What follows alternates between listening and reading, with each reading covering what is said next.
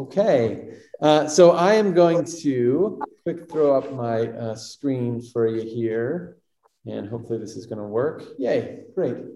All right, so just a really quick recap of where we've been and where we're going. All right, so we are talking a little bit about the spiritual world. Last week we did kind of an overview. Today we're going to talk about angels primarily, or really good spiritual beings. And then next week, we'll talk about bad spiritual beings. And then our final week, we'll talk about Jesus and what Jesus wants us to become, okay? So briefly from last week, we talked about a whole bunch of big ideas. So we talked about the idea that when God created the world, he created two kind of sets of realities, right? A physical world and a spiritual world. And we get that metaphorically with the heavens and the stars representing the spiritual beings. But we see that kind of throughout the scriptures. And physical beings are like animals and people and that sort of. We talked a lot about this word Elohim. Everybody say Elohim. Okay. Anybody remember what Elohim means? Gods. Okay. Or God, right? Both are correct. Yep. Or spiritual beings. So the word Elohim is a interesting word in scripture. We talked last time about how it is the masculine plural version of El, which means God, and it can mean, and most often means big G God, like Yahweh, right? But often, not as often as big G God, but often it means little g gods, plural. Sometimes it's translated as sons of God or holy ones. We'll see some of that tonight. And we talked about this idea that there are a whole bunch of spiritual beings and that our God is above them all, just as he's above all physical beings. Right? But he is a spiritual, he is being itself. But anyway, he is spiritual in nature, whereas we are physical in nature. Right? So I used the metaphor last time that, technically Vatican City has like, 100 Swiss guards has a military, right? But if you stacked their Swiss guards against the United States Army, you wouldn't even be able to find them in the crowd, right? That's, comparing God to other spiritual beings, God, the U.S. Army, okay? Hopefully that's not too radical. All right, and then I said the big idea is that God desired for these two spiritual realities to overlap, right? For the spiritual world and the earthly world to connect. And we talked about Eden being a place like that. We talked about the temple and the tabernacle being places like that.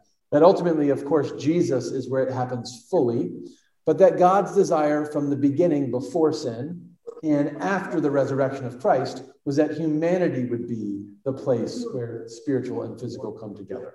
And then last but not least, last week we talked about what went wrong. And we said that not only were there physical rebellions against God where we ate the fruit, but there were spiritual rebellions. And unfortunately, instead of the spiritual beings and the earthly beings allying in praise and honoring God, we allied and rebelled against him. Okay. And because of that, ultimately, we're going to need a king who can reconcile the spiritual and the physical. We're going to need a dual king like Jesus. All right. So that's where we ended last week. Tonight, we're going to talk about the Elohim that are faithful to Elohim, right? So the spiritual beings that are faithful to God. Tomorrow, or not tomorrow, but next week, we'll talk about the spiritual beings that are not faithful to God. All right. So we're going to talk about we have time, I hope, 4 big ideas or categories of those spiritual beings. We're going to talk about the divine council. We're going to talk about cherubim. We're going to talk about angels. And if we have time, we're going to talk about the angel of the Lord. All right. Again, we are indebted to the fantastic series of videos done by the Bible Project. And so I've got a few of those I'm going to show you tonight, and a really short one as we begin that kind of sets up some context about where we were last time, and then kind of begins our conversation about the divine council. Oh, but you know what I'm going to need to do? I'm going to need to play that video. Hang on one second. I skipped it. I skipped them all. Oh, gosh, that was a really good idea earlier. Not a good idea now. After the pandemic, it was going to be an honor looking all right, here we go. Jim, you've got some people that are talking over you. Oh yeah, you know what? And if you might just try muting yourself if you're online in case you're getting some sound. I can mute you and you can unmute later if you have questions too. Air quality in the state. The deadline Hey, get everybody? A third info on what they're looking for Hey, and Joan. how. I see Joan. There we go. All right. For most of human history, people have believed in some kind of spiritual realm that exists alongside the world as we know it. Right, and the biblical authors are no exception. Yeah, for them, the spiritual realm is a different kind of realm than ours. And to highlight that difference, the Bible refers to God's space as the sky or the heavens. Because the sky is really different from the land. It's above and beyond. And up there are shiny bodies that move around. I think of these as flaming gas balls. But when the biblical authors looked up, the stars gave them a way to talk and think about spiritual beings. In the Bible, they're called the sons of God, or the rulers and authorities, or even sometimes the divine council. So that sounds really important. What does the divine council do? Well, they're introduced in Genesis chapter 1, where they're called the host of heaven, that is, the sun, moon, and stars. And there, they're also called signs, meaning that their power and status symbolizes and points to God's power and status. Yeah, so in Genesis 1, God appoints them to rule over the day and night. Exactly. And then later in the Bible, we're told that they were celebrating God's power and creativity when he created the world. Like the cheering section of a game. Yeah, right. There are also stories in the Bible where God invites the divine council to participate in making a decision. Like when they help decide how to bring down the corrupt Israelite King Ahab. Or in the book of Job, where they debate God's policy of rewarding people who do good. So they're like God's staff team. But why does God need a team? If he's powerful enough to create the whole universe, he could surely rule it without any help. Well, he doesn't need them. But apparently, the God of the Bible wants to share authority with others. Oh, right. God shares his rule with human partners on earth. And so in the same way, there's a parallel story of God sharing his authority to rule with spiritual partners. Okay. This is an idea I don't know that we hear very often, this idea of the divine council. Anybody heard this phrase before? Okay, so it actually shows up a number of times in Scripture. And I really like this metaphor of the divine council as God's staff team, okay? So we see this several places. I'm not going to quote all of them, but here's a couple of examples. In Psalm 82, the first verse, Elohim, God, big G, God, Elohim has taken his place in the divine council. In the midst of the Elohim, little gods, he holds judgment. Or maybe a more familiar passage that doesn't use the phrase, but captures the idea, is Revelation chapter 4. Revelation chapter 4 is a vision of heaven, and we're going to come back to it several times tonight. But verse 4 says, around the throne, around God's throne, there are 24 thrones, and seated on the thrones are 24 elders, dressed in white robes with golden crowns on their heads. Okay, now if you've read Revelation before, you, I hope, have been told to think, hey, that's like the 12 tribes and the 12 apostles. 12 plus 12 is 24. And that's correct, but it's just not the whole story, okay? So that group of elders represents this Old Testament idea of the divine council. Let me give you a couple examples where you really see this in action. One of these is in the book of Job, okay? And in Job chapter 1, actually probably a fairly familiar passage in Job, we get the story of Satan coming to God to talk about this guy on earth. But listen to the context of the story. So this is Job chapter 1, verse 6. One day, the heavenly beings, what Hebrew word do you think that is?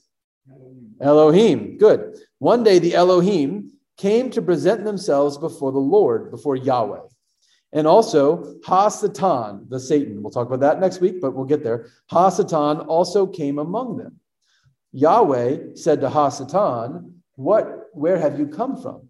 Ha-Satan answered to Yahweh, from going to and fro on the earth and from walking up and down in it. Then Yahweh said to Ha-Satan, have you considered my servant Job? There is no one like him on the earth, a blameless and upright man who fears God and turns away from evil. Then Ha-Satan answered Yahweh, does Job fear God for nothing? Does Job fear Elohim for nothing? Have you not put a fence around him and his house and all that he has on every side? You have blessed the work of his hands, and his possessions have increased in the land. But stretch out your hand now and touch all that he has, and he will curse you to your face. The Lord, Yahweh, said to Hasatan, Satan, very well, all that he has is in your power. Only do not stretch out your hand against him. So Satan went out from the presence of the Lord. Okay, so we get this scene of like a heavenly court, not a courtroom where you judge things, but a court where a king or queen keeps court. And around the king, the Lord, are all these attendants or courtiers, right? They're the Elohim. And one of them is Hasatan, the accuser, Satan, right?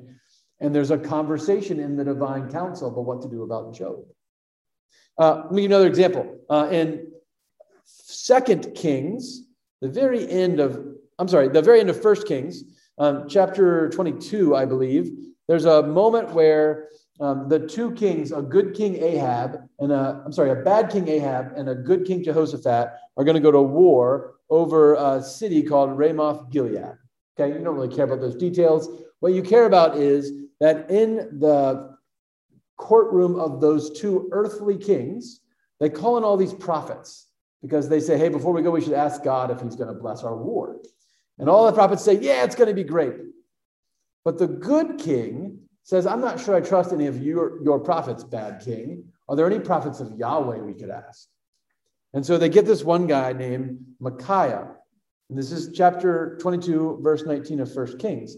Then Micaiah said, therefore, hear the word of the Lord.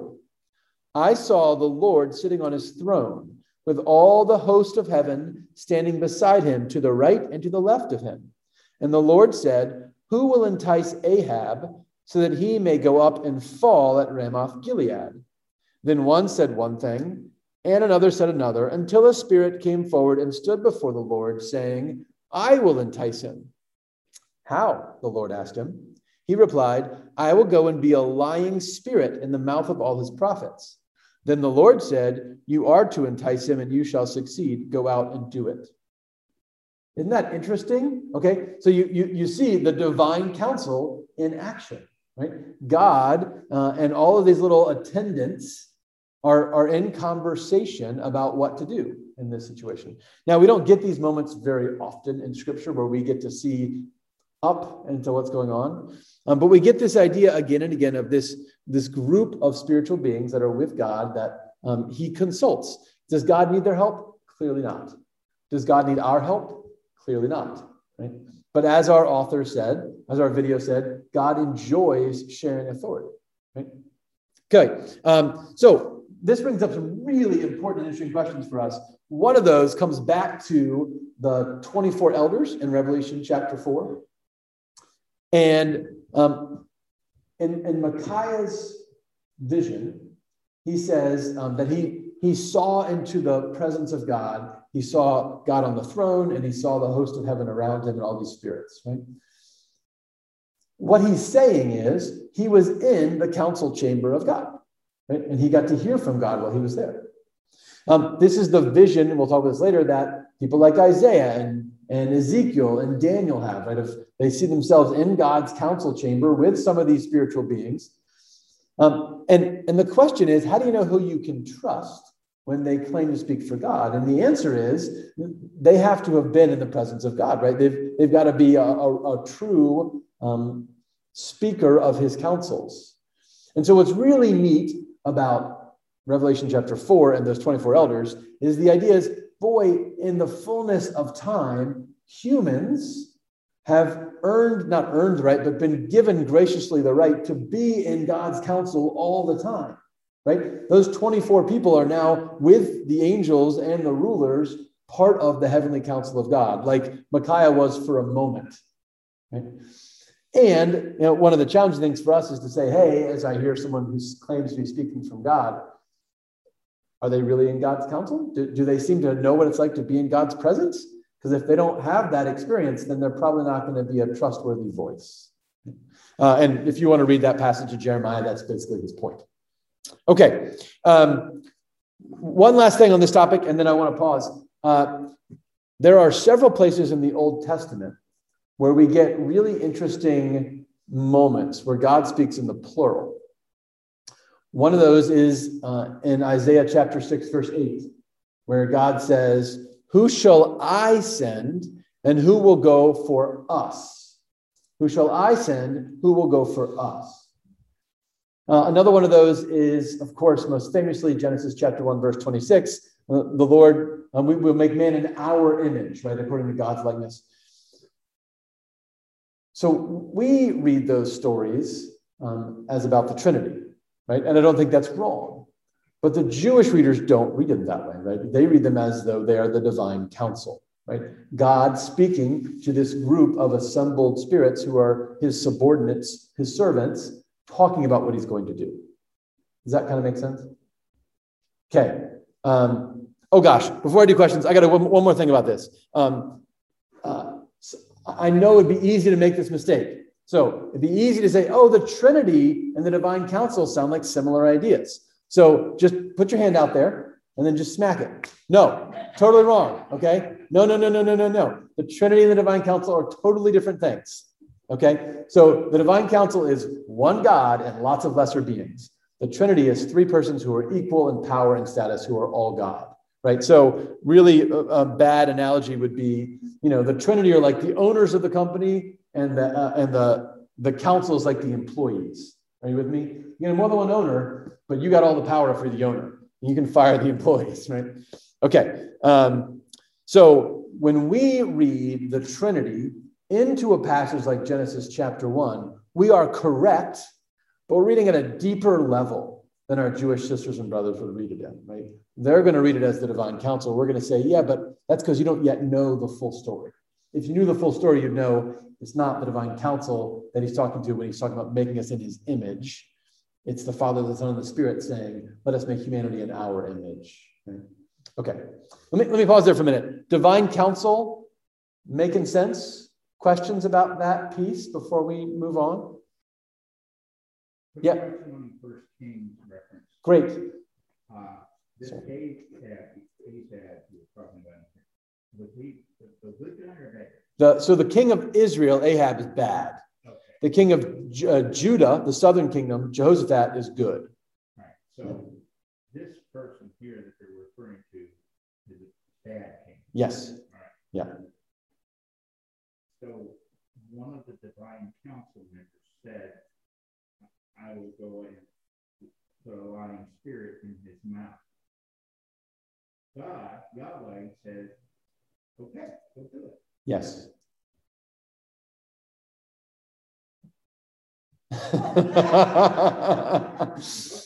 So we're talking about, I don't know if you can hear Bob or not, but we're talking about that passage in 1 Kings. And two things about that I think are really important. One is you notice that even though God is letting them make decisions and have some agency, he is ultimately in charge, right? So they are coming and bringing suggestions, and he's the one who says, that's my plan. You may go do that, right? So without God's approval, they're not going to do it. The second thing is, and we'll get into this more next week, you'll notice, especially in that Job passage, not necessarily everybody in this court is good, right? So we're going to focus more on the good ones tonight, right? But it's a little awkward that Satan's up there, isn't it? Yeah. Okay, good. Other questions, Jim? All their beings, are they discerning spirits? The question is, although they are beings, are they discerning spirits? By that, do you mean, are they like intelligent in the way that we are intelligent? Just make reference to it. Did he discern that was God's will for him to speak that? Yes. And God approved it. Yes. So we do some things we know and some things we conjecture, right? But it seems pretty clear to me that these spiritual beings have the same moral agency that we have. They can make righteous choices. They can make sinful choices.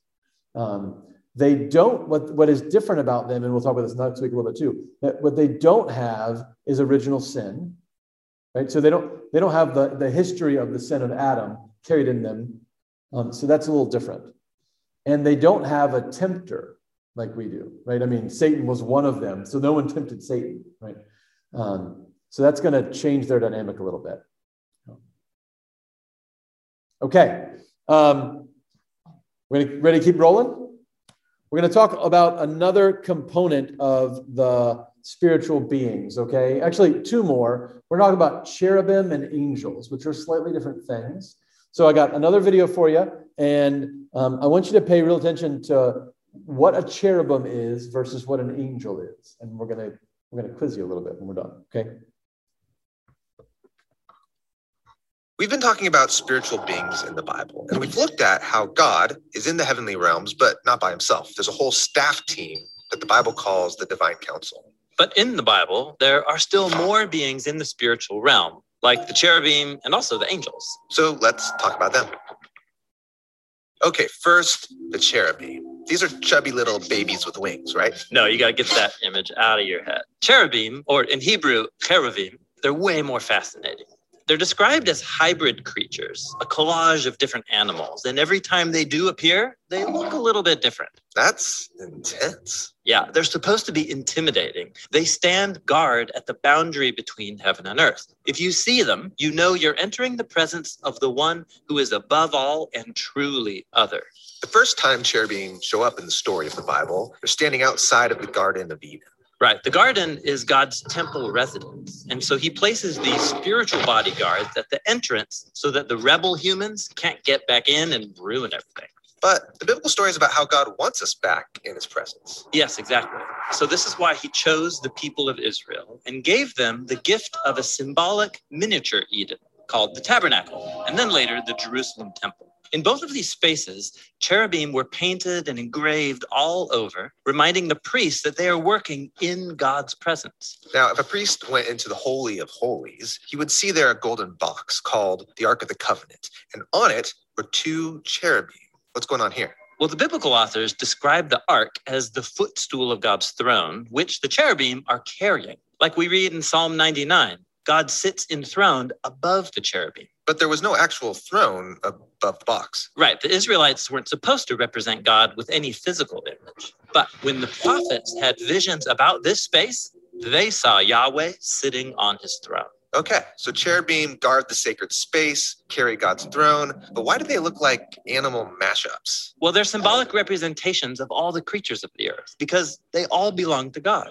This is why in Isaiah's vision, all of the creatures are singing. Everything that fills the earth is God's glory. Like a choir. Yeah, through the cherubim, all creation offers praise to its maker. Great, that's the cherubim. Now let's talk about angels. I'm way more familiar with them, human-like figures with feathery wings. No, wait, stop. Angels in the Bible don't have wings. What? No wings? No angel wings. In fact, angels are often mistaken for people because they look like us, just a bit more impressive. But the cherubim have wings. Yeah, and the angels are different because they have a different purpose. Okay, which is? Well, humans can't just march into God's realm, so God will reach out to us, and he often does so through these spiritual ambassadors. So angels are like spiritual messengers. Yeah, in fact, that's what the word angel means, a messenger. Right, this happens a lot in the Bible, like the angel who tells Mary she's pregnant with Jesus. Yeah, and then the other main role of angels is to perform missions on God's behalf. Sometimes they rescue people from danger, like when Peter is released from prison.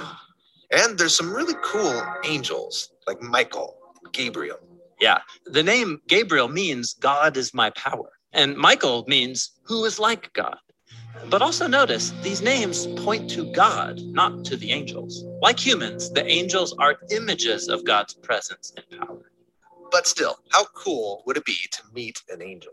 Yeah, and maybe you will, and maybe you already have. But no one in the Bible is ever encouraged to go looking for angels. And when angels do show up, people are usually puzzled or freaked out. So angels are really awesome, but they play a supporting role in the Bible. Yes, because God's ultimate purpose is to bring humans back into his presence in a reunited heaven and earth. And in the meantime, he uses angels to guide and to serve his people.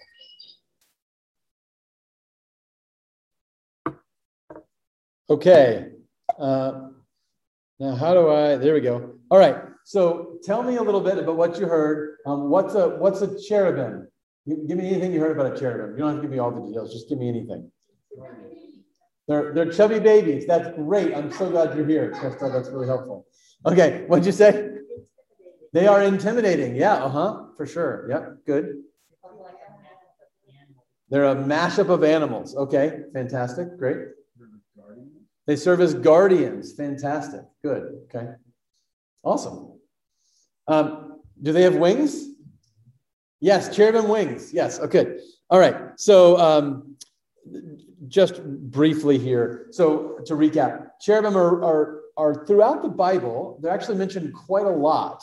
So I think the word is used 63 times, but they show up a lot of places. They show up before angels do. So in terms of the word cherubim or the word angel, cherubim show up first. And that's in Genesis, we mentioned chapter 3, verse 24, guarding the entrance to the Garden of Eden. And as you guys mentioned, the video mentioned, regularly they are guardians of God's presence, right? So they are there sort of between everything else and God.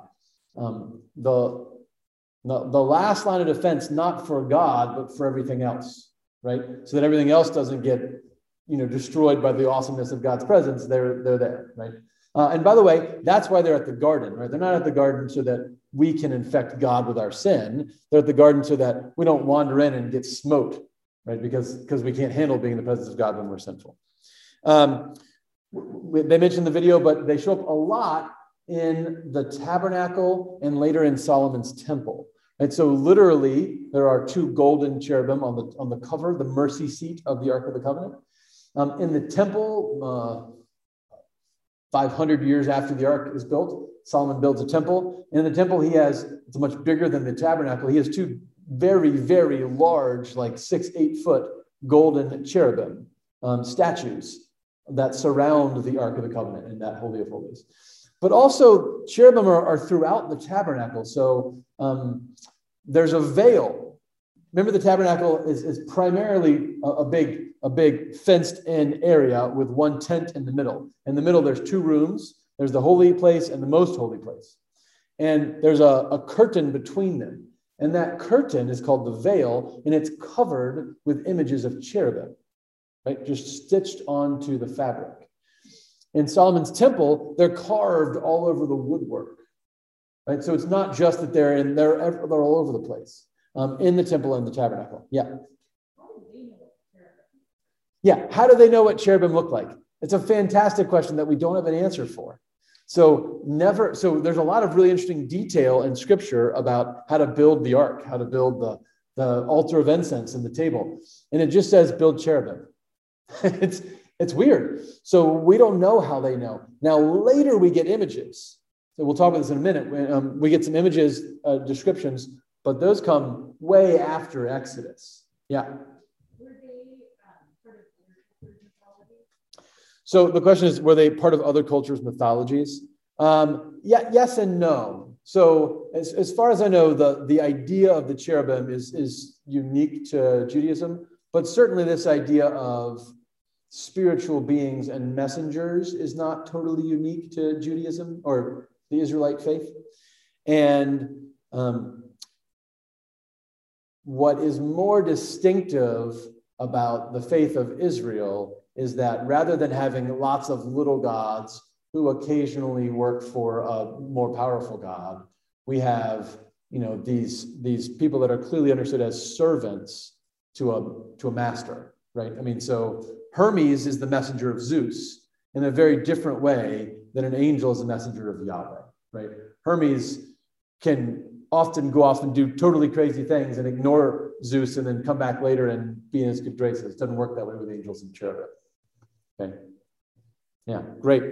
So in addition to Genesis and the Ark and the tabernacle, we have these great visions in Scripture. And this is where we do get some really interesting descriptions of what they look like that the author described in the video. There's a great vision in Isaiah 6. They call them seraphim, but we think they're the same thing. There's a vision in Ezekiel, but I'll read the one in Revelation because, again, I think it's the most familiar. And again, this is Revelation chapter 4, this beautiful vision of God in heaven. And again, we have a throne, as an aside. That weird picture they keep showing for God, that's a throne, right? I didn't get that for a long time. So anyway, so again, in the vision in Revelation, we have a throne, one seated on the throne that's not described because that's Yahweh, that's God. And then we have 24 thrones around it, right? That's the divine council, the elders. And then it says, around the throne and on each side of the throne are 4 living creatures, full of eyes in front and behind. The first living creature like a lion, the second living creature like an ox, the third living creature with a face like a human face, and the fourth living creature like a flying eagle. And the 4 living creatures, each of them with 6 wings, are full of eyes all around and inside. Day and night without ceasing they sing, holy, holy, holy, the Lord God Almighty, who was and is to come. Okay, those are the cherubim. Now, in addition to being the guardians of God's divine presence, we mentioned that they sort of represent all of the beings in creation. I think there's a little bit more to it than that. So I think there's great significance that it is cherubim that are placed at the entrance to the Garden of Eden after sin happens, right? So remember, God's vision is that all of heaven and earth would be united under his leadership through us, right? And he makes humans, gives us dominion over the animals and the beasts of the field, and he brings us into his presence, and he walks with us in the garden. And then we sin, and we run from God's presence, and he kicks us out of the garden, and Satan, the evil spirit, helps us, and he kicks him out of the garden. And then he places the cherubim there, not just to protect us from wandering into his presence, but I think also to give us an image of what was supposed to have happened, right? Because these are beings that represent all of the physical world that God has made, right? The animals that crawl on the ground and the beasts of burden and the wild animals and the flying animals and humans. But they're also these clearly spiritual beings, right? With wings. And so in a way, it's almost like God saying, hey, gosh, this is what I was hoping you guys would become, right? I was hoping you'd be this union that these cherubim kind of represent. Does that make sense? Okay. Can we go to angels? Are we good? Okay, let's talk about angels for a minute. What did you learn about angels you didn't already know? Well, what do you know about angels? No wings. Okay, this is like the final nail in the coffin of the Christmas nativity scene that we thought we understood, right? Jim, first you told us Jesus wasn't born in a stable. Then you told us we don't know how many wise men there were. And now you're telling me the angels don't have wings. It's very disappointing. So this is actually really significant. And I know it's a bummer. You do not have to go to your Christmas tree and pull all the wings off all your little figures. But it's significant they don't have wings because they look like us. Okay? Again, in the Bible, yes, the cherubim have wings. Sometimes metaphorically, because God's described with a lot of metaphors, God's described as having wings, right? It's a metaphor. God doesn't literally have a body. But the angels look very much like us, look very, very human. Now, they're not human, right? But in Scripture, every single time an angel appears, they are described as people, like they look human, okay? What does angel mean? You might remember what the word angel means? Messenger. Fantastic. Okay, I didn't mean to show that one. So in Greek, the word angelos, or in Hebrew, the word malach, both mean the exact same thing, messenger. By the way, in Scripture, there are many non-divine or non-Elohim messengers, right? If I said, hey, Krista, could you please go tell Dan that youth group needs to end early tonight? Krista would be an angel, right? She is an angel. Right. But there are many angels in Scripture that are purely human, okay? But if you are a messenger of God, right, sent from the spiritual world to the earthly realm, then you're an angel like we're talking about. You're a divine angel, right? Or an Elohim angel, okay? They are messengers or they are on mission for God. Not unlike us, their purpose is to point to who? God, right? So angels aren't supposed to be the main idea. We can really mess up a little bit, right? We get really obsessed with all this spiritual being stuff, and we start thinking about, there's 9 ranks of angels, and these are better than. And I'm going to make sure I pray to the right angel for that. You're in a lot of trouble, right? Because they don't want to be the main idea. They want you to think about God.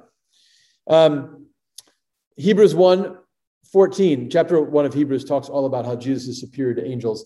But it says, are not all angels spirits in the divine service, sent to serve those who inherit salvation. So they're in service to God, and therefore, when he sends them, they are often sometimes in service to us, right? Not in the sense of they obey us, but like, they're coming here to help us, okay?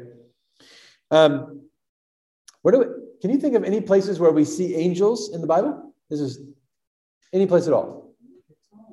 At the tomb with the shepherds, Jacob's ladder, Mary, fiery furnace, okay? Elizabeth, yep, because her husband sees one in the temple, yep. Lion's Den. Boy, they're everywhere. Okay, good. The fiery furnace and Daniel. So many places, all right? Do you think angels only show up like in the past? No. I don't think so either, right? So if they're all over the place in the Bible, they might be all over the place still.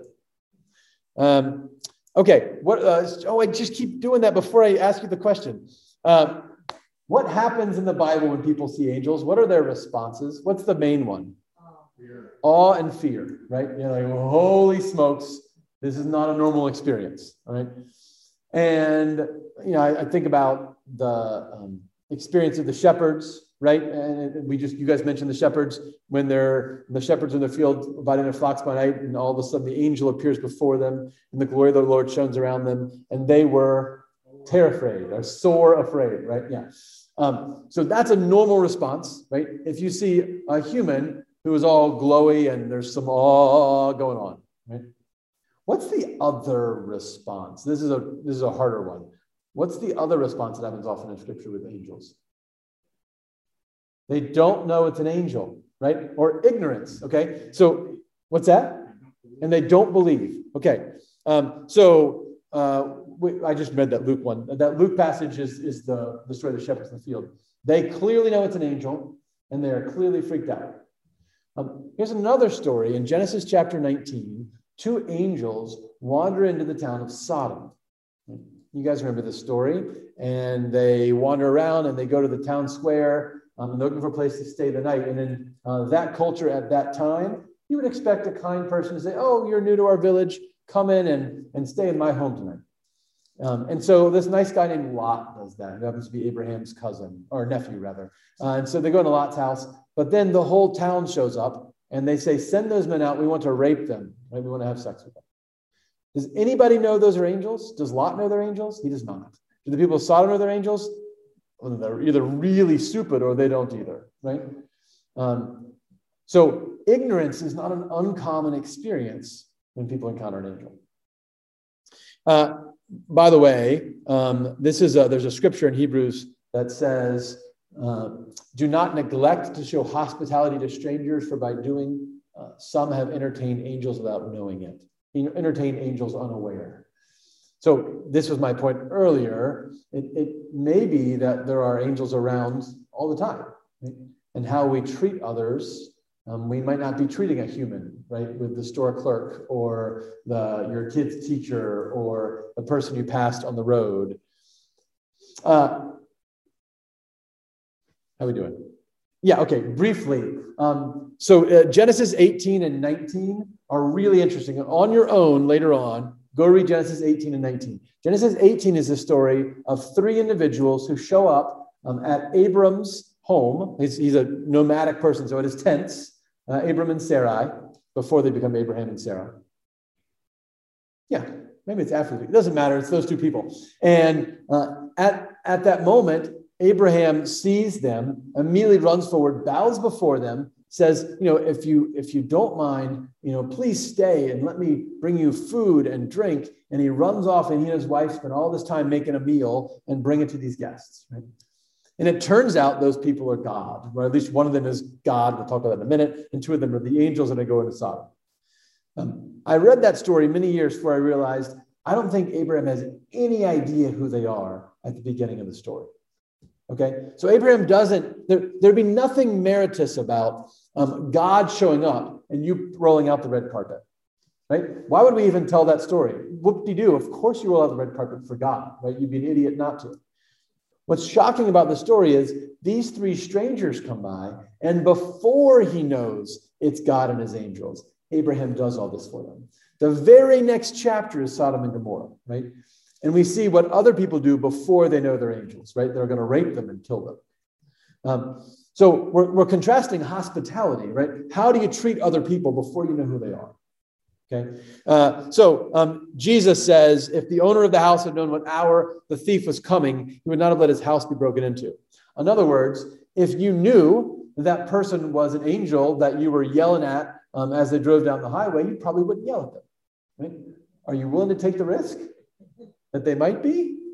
Or are you better off showing the grace and the love of Jesus Christ to everybody on the chance that one of those people you're doing that to might be not a person?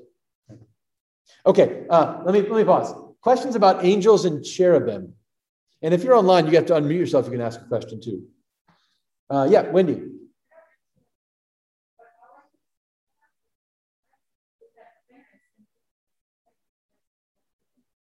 Yes. Okay. Right. Yes. Yeah. Clarence in It's a Wonderful Life is actually an excellent biblical example of an angel. Yeah. Well said. No wings, in service to God and in service to George Bailey. Yeah. It really is. Ironically, then the bell rings, and every time a bell rings, and it'll get this wing. You take that one line out, it's very biblical. Yeah. Yeah. And it's a great movie. Yeah. Great. Other questions? Yeah, Terry. It sure makes you think about every day, everyone you come upon. Yeah. Think about everything so differently. Yeah. Right. And like I said, anybody who needs to be, an angel and right. And sometimes I think back, like this last week, how many times have I missed that? Yeah. Yeah. Exactly. The point, just how many times we don't even think about who we are speaking to or caring for. And then, of course, Jesus makes this even more extreme, right? Because when Jesus in the 25th chapter of Matthew says, whatever you do to the least of these, you do unto me, we're not just talking about doing it to angels now. We're talking about doing it to Yahweh himself. Right. Yeah, it's a big deal. What about the bad angels? The bad angels. They show up too. They do. But you got to come back next week to learn about them. Yeah. But that's where we're going. That's our whole thing next week is bad angels. Yeah. But I hope, okay, a little preview. I think there are some significant differences, at least in Scripture, between good angels and bad angels. We never have a story of a bad angel taking human form. Okay? It appears that at some point when they divorce themselves from God, they become less than they used to be. No surprise there. And they become more like parasites. So we have demons possessing people, but I can't think of a single time where, other than Satan, who's a little different, and with Jesus in the wilderness, other than Satan with Jesus in the wilderness, there's no time I can think of where a demon or an evil spirit, evil Elohim, takes physical form. Yeah. It is comforting. Yeah. Yeah. But it means that jerk is really a person in need of God's grace, not a demon. Yeah. Yeah. Okay. I'm pretty sure. Yeah. Right. Yeah. Somebody asked earlier about guardian angels. I forgot, it was Bev. And the Bible's not super clear about this. But there's one passage where Jesus talks about letting little children come unto him, right? It's a couple of times he talks about children. And one time he says, their angels are always before our Father in heaven, right? As though those children have angels. Now, does Jesus mean that every child has their own guardian angel? I don't know. You will have to ask him. But never does it say that we all get our own angel. Okay, that's not, it could be true, but it's never stated in Scripture. But children seem to have some kind of special deal, maybe, which is really interesting. Maybe it's their innocence. Yeah, yeah. Okay, we're doing great. So we're going to talk about one more big idea, and this is the angel of the Lord. Okay, so I think the author mentioned Gabriel and Michael, right? If you want to read about Gabriel and Michael in your notes, I gave you a couple of places where you can read some of their stories. They show up primarily in Daniel and in the Gospels and then in Revelation. But there's another figure that shows up. And Gabriel and Michael, by the way, are the only named angels. And even their names aren't really names, right? They're just descriptions of God, right? God is a warrior who's like God. That's what their names are. But there's a figure called the angel of the Lord, or the angel of Yahweh. And to explain this idea, I got one more video for you, okay? So in the Bible, reality is made up of two overlapping realms, the heavens and the earth, our space and God's space. And while life here on earth may seem ordinary, sometimes we can encounter heaven right here in our own realm. Yes, this happens a number of times in the Bible. And when it does, we often encounter a fascinating character, the angel of Yahweh, or in most translations of the Bible, the angel of the Lord. Now, we've talked about angels. They're spiritual messengers who perform missions for God. But the angel of the Lord is no mere angel. How so? Well, every time he appears, he's described in a way that's purposefully puzzling. And it leaves you wondering, was that an angel sent by Yahweh? Or was that Yahweh himself? What do you mean? Here's one of many examples. In the book of Genesis, there's a story about Hagar, Abraham and Sarah's runaway Egyptian slave. And we read this. The angel of Yahweh called to Hagar. But then this angel speaks as if he is Yahweh, saying, I will give you many descendants. And then Hagar responds and says, you are God who sees me. So the angel of Yahweh is Yahweh. But that can't be. In the Bible, you can't see Yahweh or you'll die. Yeah. So this story and others like it are inviting us into a paradox, that Yahweh is above all, inaccessible to us. But sometimes he reveals himself to us in ways that we can see and understand. And that's where this character shows up. He's Yahweh made visible to us. Yes, distinct from Yahweh and also Yahweh. This is very similar to other biblical stories about prophets who get a glimpse into God's space, like Isaiah, Ezekiel, or Daniel. And what they see is a glorious human figure on a throne who's called Yahweh. So the one on the throne and the angel of Yahweh, this is the same person. Exactly. Watch all this come together in the famous story of Moses and the burning bush, where we read, the angel of Yahweh appeared to Moses in a blazing fire from the midst of the bush. And when Yahweh saw that Moses stopped to look, God called to him from the midst of the bush.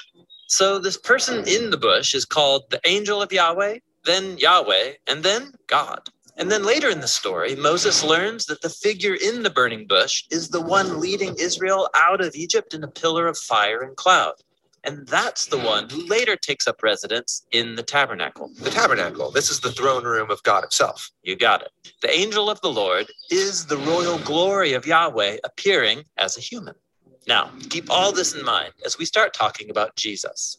In the opening of the Gospel of John, we're told that from all eternity, Jesus was with God and was God. Distinct from God and also God. That's the same paradox we saw with the angel of Yahweh. Right. And then John says that God's word became human and set up a tabernacle among us. The temple presence of the invisible God. Exactly. Now check this out. There's a story about when Jesus took 3 of his followers up to a mountain and his true identity was revealed. He was transformed into a glorious human figure. Okay, I see what's going on here. So the angel of the Lord was God appearing like a human, and Jesus is God now become a human. Yes. And notice this. In the New Testament, no one ever uses the phrase angel of the Lord to describe Jesus. Why not? Well, they wanted to avoid the idea that Jesus was merely an angel. For them, Jesus was Yahweh God become human in order to fulfill his ultimate mission to fully reunite heaven and earth once and for all.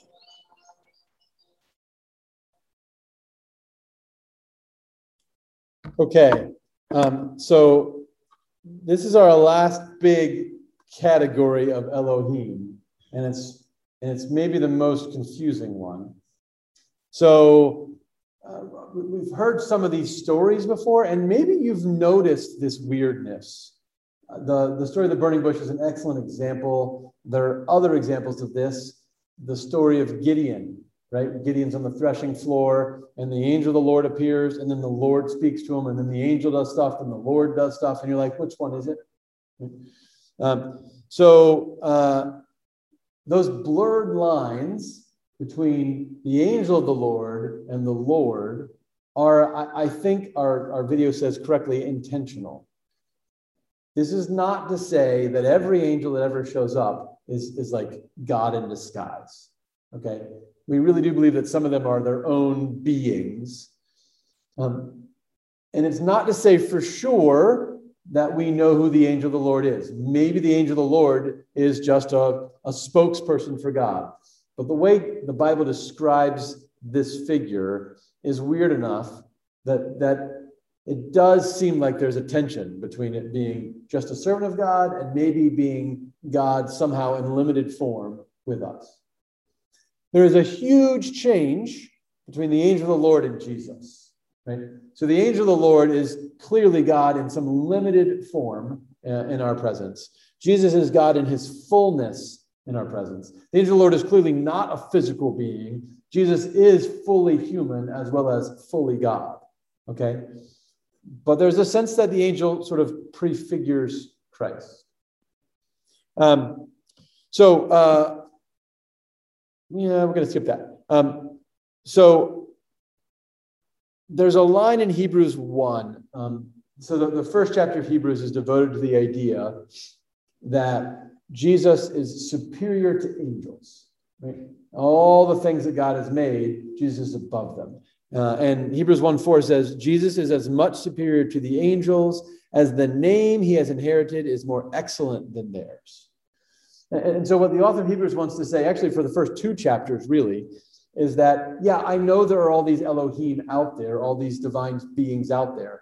And I'm not suggesting that Jesus is a version of that. I'm not suggesting that Jesus is just one of the angels or one of the cherubim or part of the divine council or even the angel of the Lord. He is Yahweh, period, right? He is superior to everything else God has made, spiritual and physical, because he's the one who made everything, the exact representation of God's being in human form.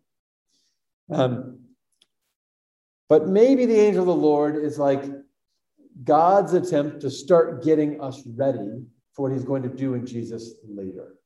And there's almost, I kind of love this idea, there's almost this sense that, yes, God is too holy to be in the presence of sinners, but also he loves us so much, he just can't stay away, right? So he finds these little ways throughout time of saying, no, I'm gonna go down and spend time with my kids. I know they're not living like I want them to live, but I'm going to be with them a little bit. I'm not just sending a messenger this time until he can come fully in Jesus. Okay, let me pause there. Questions about that idea? Jim? Is that why Jesus had to come as a human being? Because he would come in the form of God. Yeah, so the question is that partly why Jesus had to come as human? Yes. So God disguised himself, if you will, to the other people because they couldn't stand the presence of the God. Yes. So Scripture is very clear that God is so holy, so perfect, so like goodness incarnate. That anybody that's even vaguely not good is going to have a hard time being with him. And that ordinarily for a sinful human to see God is to die. Right? We hear this message again and again and again and again in Scripture. However, we also have people seeing God in Scripture, right? It's that same tension of God saying, hey, I am holy. You need to respect me. You need to recognize the seriousness of sin. But I kind of can't stay away from you. Like I kind of love you so much that I'm gonna bend my rules a little bit, right? So I'm gonna go wrestle with Jacob, and which is sometimes an angel and sometimes God, right? And I'm gonna show up in the burning bush. And I'm gonna do all these things because I just want to be with you. But you still need to realize how serious your sin is and how holy I am. The humanness of Jesus is important for so many reasons, but yes, it is partly what allows us to be in the fullness of God's presence, right? The humanity of Jesus protects us from just being wiped out when God shows up. It's also, as we mentioned earlier, right, that we have a human rebellion. We need a human who's going to put that right. And there's a a component of how all of these messengers of God, all these Elohim, are like foreshadowing Jesus, right? So what happens when a messenger of God, a little Elohim, shows up? Well, either you're terrified of them and awestruck, as people are often terrified and awestruck of Jesus when he does incredible things, not just the transfiguration, but when he raises the dead and all the things he does, or you ignore them as regular people, which often happens to Jesus, right? And so there's a sense that, yeah, of course, if that's what happens to a little Elohim, it's going to happen to a big, the Elohim in a much larger form, but a similar form when Jesus finally shows up. Yeah, that's great. Other questions about the angel of the Lord?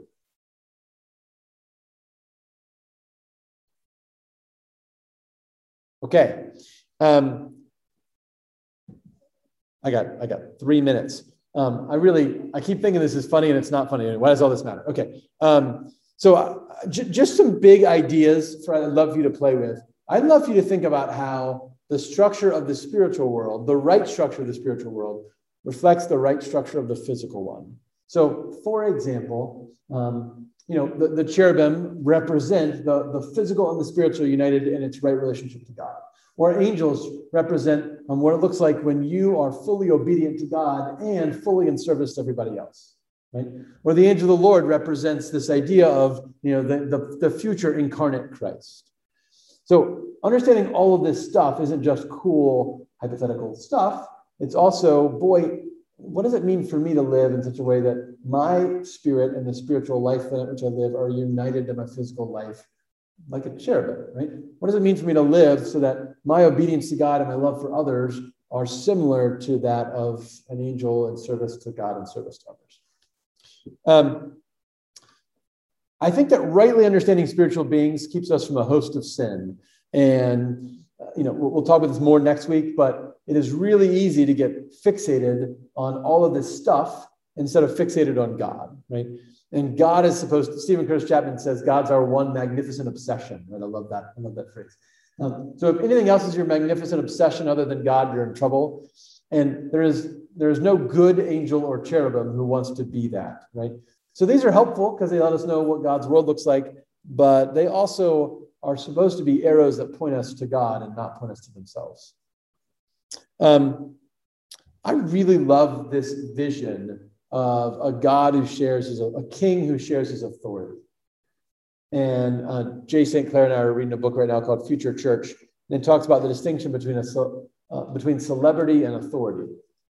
And celebrity is a zero-sum game, right? If people are reading about you in the news, they're not reading about me in the news. If you have more people voting for you, then I have less people voting for me. But authority is different, right? Authority can grow as I give it away. Jesus says, all authority in heaven and earth belongs to me, so have some, right? And go and make disciples of all nations. And Jesus doesn't get weaker when he gives his authority away. He gets stronger. Right? So in the same way, it's really the heart of the identity of God. From the very beginning, God says, yeah, I'm in charge of everything, but I love giving my authority away. I love it so much that I'm willing to risk you making really bad decisions because I'd rather you be able to make those decisions and learn from them and grow from them than just be little robots that run around doing what I tell you all the time. Right? So it's a really beautiful idea, and it makes me think about how we envision authority in our families and in our workplaces and in our churches. Do we see it as something that I have to get more of? Do we see it as something that grows as I have the privilege of giving it away? And then all of this is preparation for Jesus, right? So remember that all this stuff that happens in the Old Testament, all this divine counsel stuff, all the stuff that happens in the New Testament, it's all either getting us ready for Jesus or pointing us back to him. And so the angel of the Lord is the most obvious example of that. But if we end up thinking about something as we go forward, it should be, where's Christ in all of this, right? And Revelation is going to tell us in chapter 5, he's on the throne, right? There's cherubim around it, and there's elders around it, and there's angels around them. And one day there'll be humans up there too. But the one on the throne is the one that matters. And that's Jesus, right? The Lion of Judah, the Lamb that was slain. Okay. I really appreciate you guys doing this with me. I'm having a lot of fun. I know it's a lot of weird stuff, so I hope it's been useful for you. Next time we're together, we're going to talk about Shirley's question. What about the Elohim who rebelled, the bad Elohim? And the answer is, join us next week to find out. So let me close us in prayer, and then I'll stick around if you need me for questions. Heavenly Father, thank you so much for the incredible ways that you have invested in us as your children. You have given us your authority. You have made us in your image. You have called us to be a place where heaven and earth come together. And when we have strayed from that, you have sent your messengers and your ambassadors, and even come yourself most powerfully in the person of Jesus Christ, to bring us back to you so that once again we could dwell in your presence, so that we could be fully with you and yet fully ourselves. So we pray, Lord, that you would help us this week to reflect on what a rightly ordered kingdom, spiritual and physical, looks like. And we pray you'd help us to live into the image of Jesus and to be your faithful servants as angels and cherubim are as well. And all this we pray in Christ's name. And all God's people said, Amen.